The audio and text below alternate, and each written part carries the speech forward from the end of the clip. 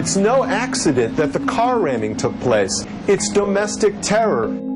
Very fine people on both sides. You had people in that group, excuse me, I saw the same pictures as you did. I've never seen so much hatred in the eyes of my fellow human beings in my life. We have overcome a lot in our democracy. We've overcome McCarthyism, we've overcome segregation, and we're going to overcome this. And I think we are having a huge debate right now around what's the difference between free speech and hate speech.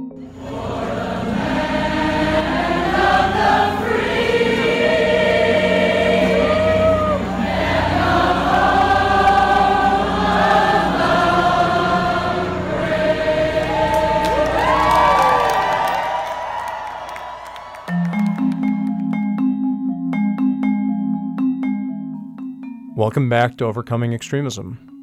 I'm Mike Signer. I was the mayor of Charlottesville, Virginia during the Unite the Right rally in August 2017. Overcoming Extremism is a journey into the heart of American democracy as we explore together how democracy can overcome extremism in a challenging new era. We are sitting down with folks who have dealt with extremism firsthand. Mayors, prosecutors, faith leaders, activists, journalists. Together, their stories provide important clues to how democracy can and must rise to this challenge. Thanks for joining us. Let's get started.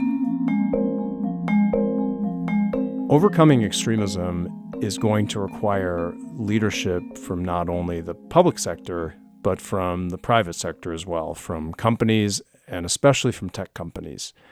We first met Ifeoma Uzoma, who is the Public Policy and Social Impact Manager at Pinterest, the very popular internet site, when we were doing research on companies that were really taking on extremism.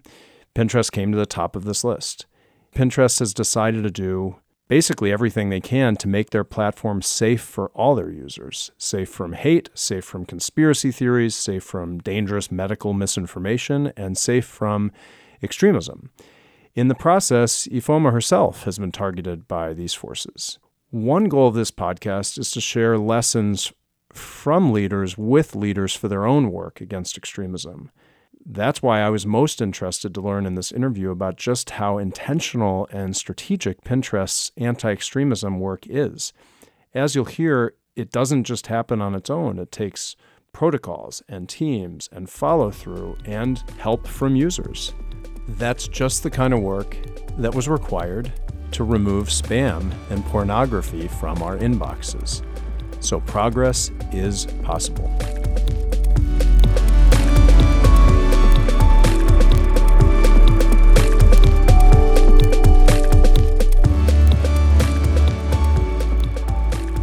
Ifeoma, I wanted to begin this conversation just by asking you, for those who don't know and those who aren't addicted to the platform already, what Pinterest does. Yeah, we are a visual discovery engine, and we're used by over 300 million people globally.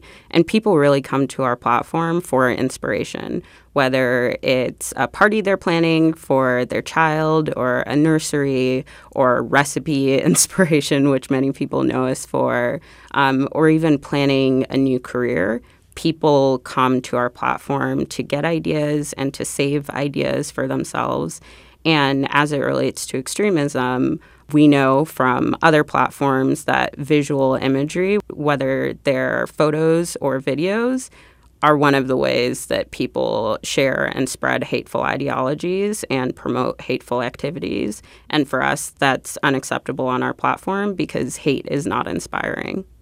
Most platforms were not designed with hateful activities as the focus or the purpose of the platform. We know that people who are interested in those activities and in those ideologies have found safe places online. And our goal is to never allow Pinterest to be a safe place for hate and extremism. So what are the nuts and bolts of how this works? If someone starts putting up neo-Nazi content on Pinterest, how do you spot it? What do you do about it? If I'm a Pinterest user, what do I do?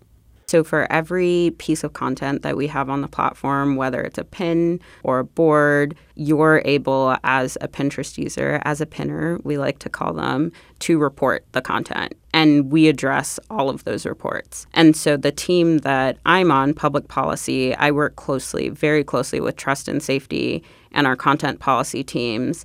And they let us know what they're seeing as far as trends. So we saw a rise in anti-immigrant rhetoric and anti-immigrant memes that were directed at certain populations. Much of that came through user reports.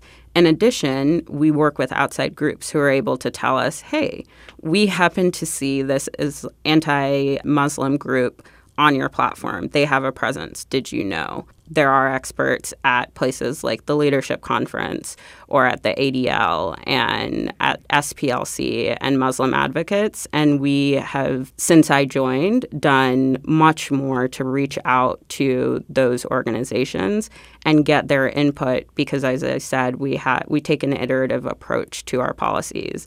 And that's the way that we're incorporating prevention so that we're not in a situation where other platforms have seen themselves in, where they do really become havens for this hateful activity.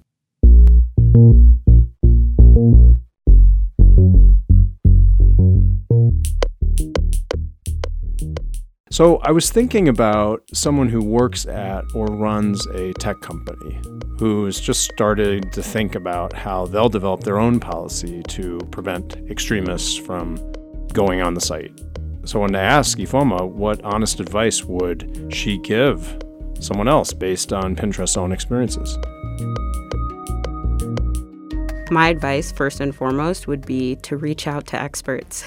There are so many outside groups who want to help and often are shown the door by platforms, and we would all benefit from going to them and asking for guidance, and then not just asking for feedback and then never incorporating it, but actually having an open door policy so that they understand the kinds of challenges that we have as platforms. We have over 300 million people using our platform globally. We're much smaller than peer platforms, but that's still a lot of content. And so organizations don't always understand the scale at which we're addressing these things. And making sure that there are open lines of communication, I think, is better for both us as a platform and them as organizations so that we can all work on the best ways to incorporate their advice and they can fine-tune some of the feedback they provide per platform because we're also all different and serve different purposes.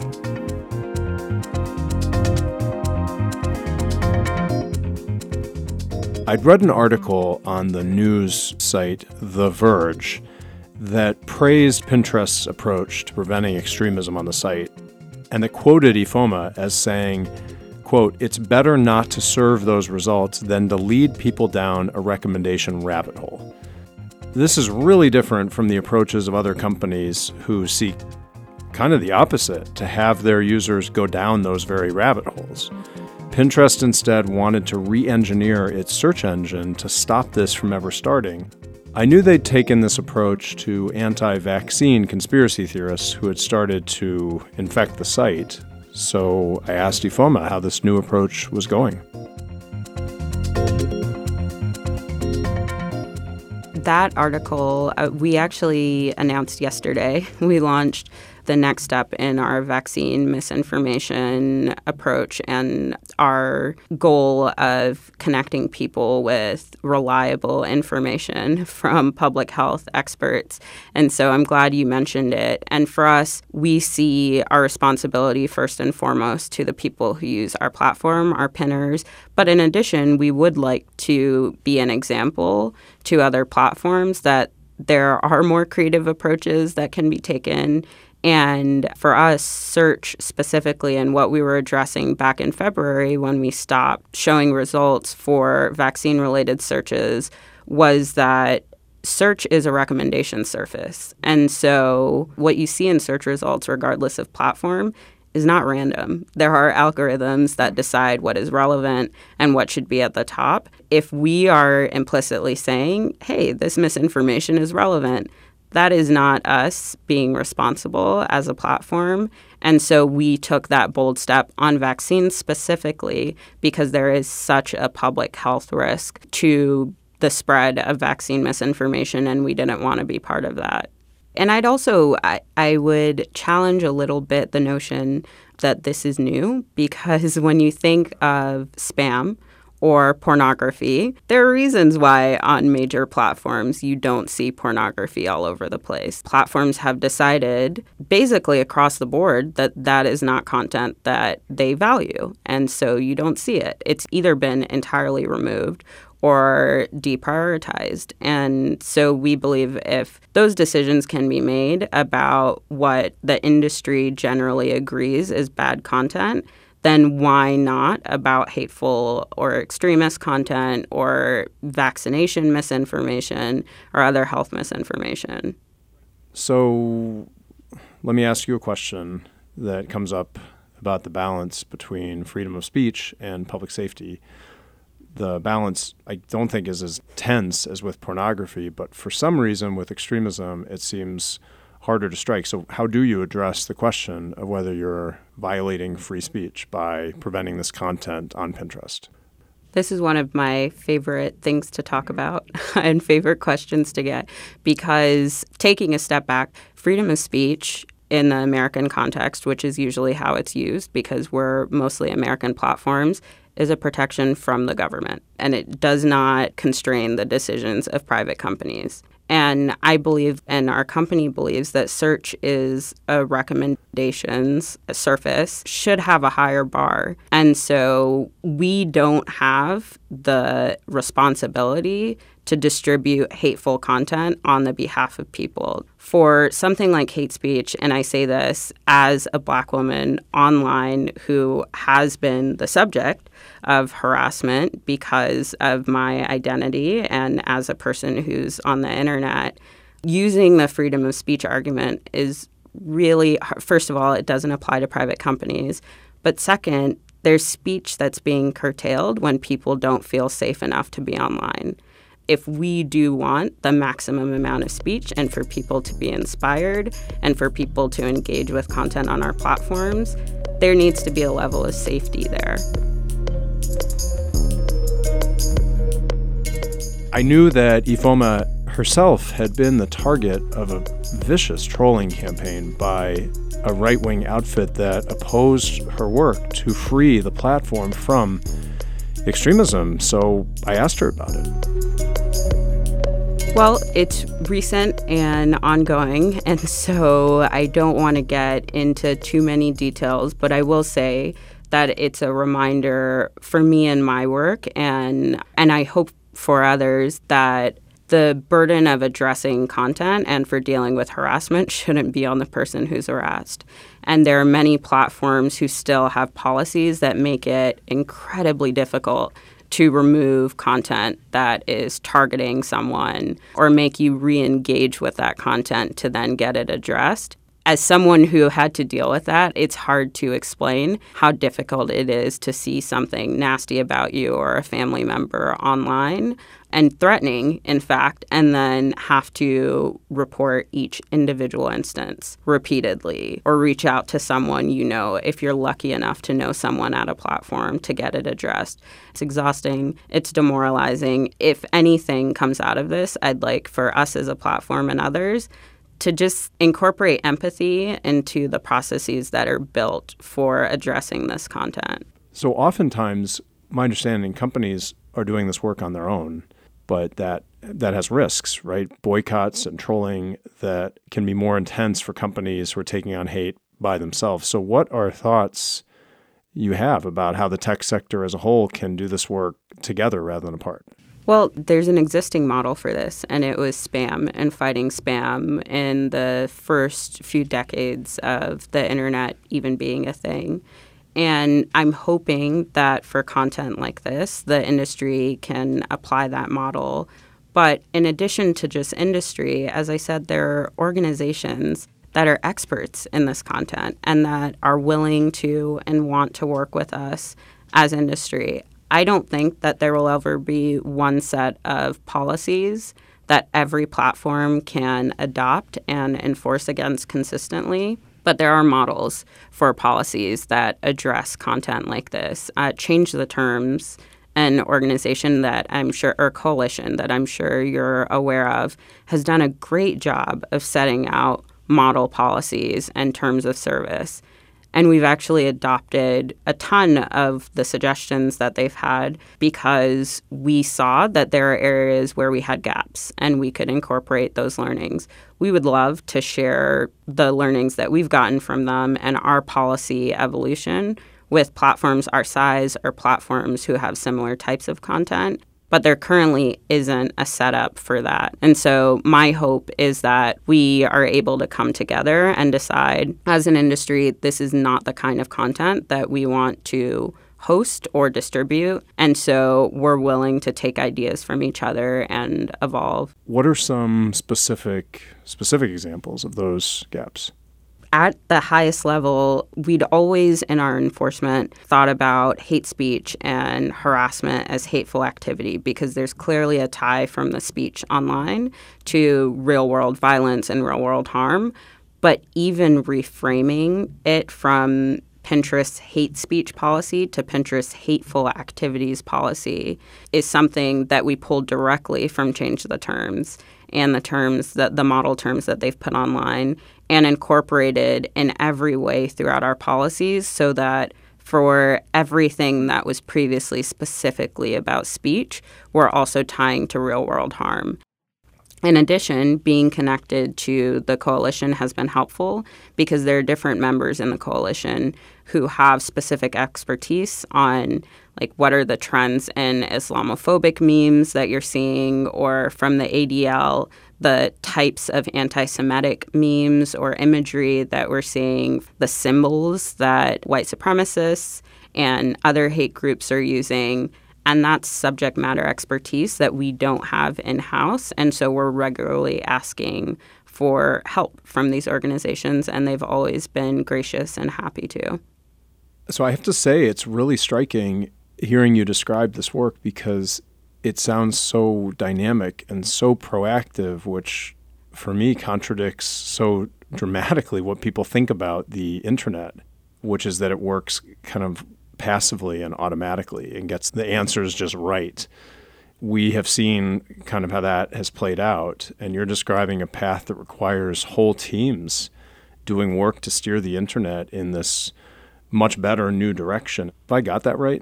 Yes, I think that's exactly what we're going for. And again, I'll say that the model for this exists. Platforms do this all of the time with introducing new product features. There's a lot of work that goes into that. A new feature doesn't just appear.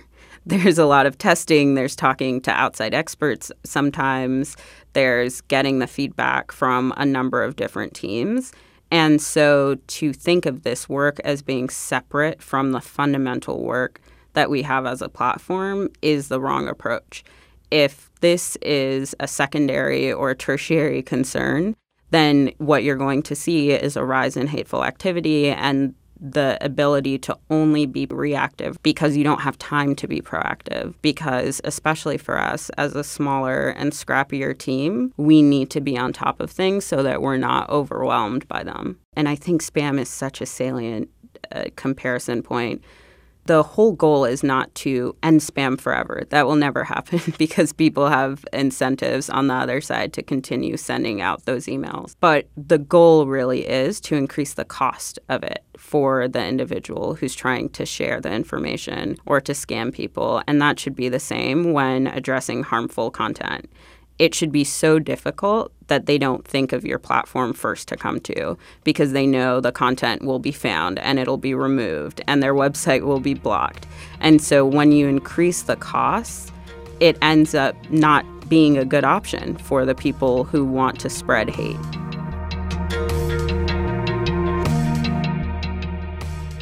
A lot of people today looking at times when people have been radicalized online, when people have done really horrible things from what they've learned online, they feel like the internet, kind of the whole thing, has just taken the wrong direction. I wanted to ask you, Foma, how we can answer that question and whether she thought that the internet itself can be fixed.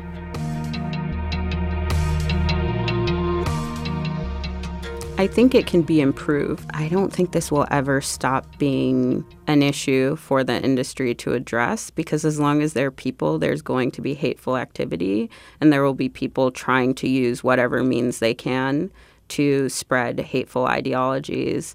And so vigilance is the way I like to think of our role. We have to constantly be looking out for the content and addressing it as we see it. That said, I think there's an opportunity for companies to be bolder and to make decisions that are in the best interests of their users and not just what is going to be the least painful thing to do, whether it relates to engagement on the platform or to blowback they're going to get from certain groups. And so I think there's space for folks, and we've seen this, luckily for us, with our decision on vaccine misinformation specifically, to be bold and to see what comes of it, but to know that you're being honest to yourself as a company and making the right decisions, rather, for your users.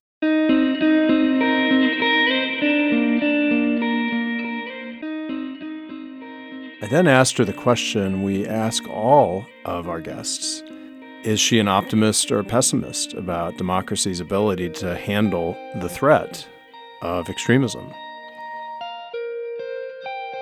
I'm going to pick a third option and say that I'm realistic about it. The ways that hate is spread now are new because the technology is new, but the ideas are all pretty old. And so I think that our responsibility is to recognize that and to know our history and to address it accordingly. It will always be a battle between what is right and what is good and those who want to cause harm to specific groups. And so we need to not lose sight of that. Well, Ifeoma Uzomah, I want to thank you and your team for your leadership and your courage in bringing the internet in a whole new direction. Thank you so much, and thank you for having me.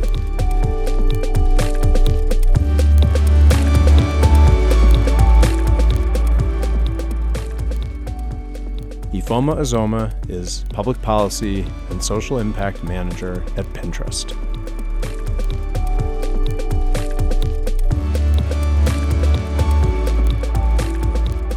Since this is the final episode of Overcoming Extremism, we thought we could end with the question that I asked all of our guests, with a question of whether they're optimistic or pessimistic about democracy's ability to overcome extremism. As you heard, the answers varied. They might have surprised you. They certainly did me. So I might as well turn the question on myself. Am I optimistic or pessimistic? The answer is, I'm an optimist. As hard as many of the experiences of Charlottesville were, I have deep confidence in a healthy democracy's ability to learn from and to overcome those very challenges. Democracy today is under assault from dangerous ancient demons that have been unleashed. Racism, prejudice, self-interest, rage. I saw that in the 50,000-person city of Charlottesville, and I see it today in the 300 million-person country of the United States. Extremism can be daunting, terrifying, but for me, it means we must only fight harder for democratic norms and ideals and institutions, for the basic ideas of liberty and equality.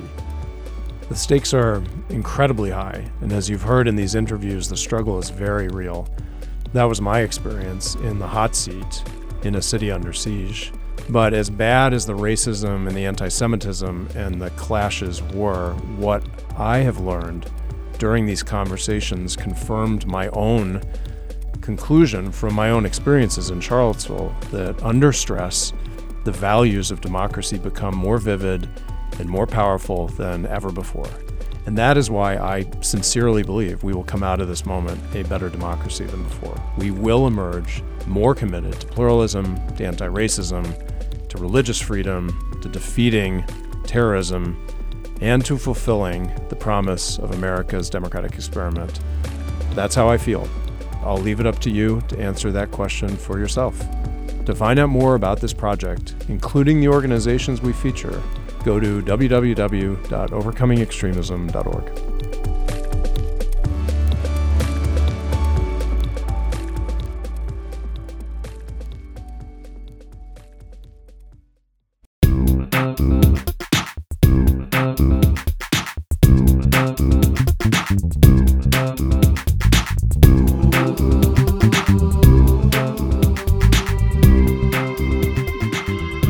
You've been listening to Overcoming Extremism. Overcoming Extremism's partners include the Anti-Defamation League, the Fetzer Institute, the Charles Koch Institute, the Ford Foundation, Lowell and Eileen Aptman through the Soros Fund Charitable Foundation, the John Pritzker Foundation, Comcast, NBC Universal, Democracy Fund, New America, Georgetown University's Institute for Constitutional Advocacy and Protection, the Aspen Institute's Justice and Society program, and Defending Democracy Together.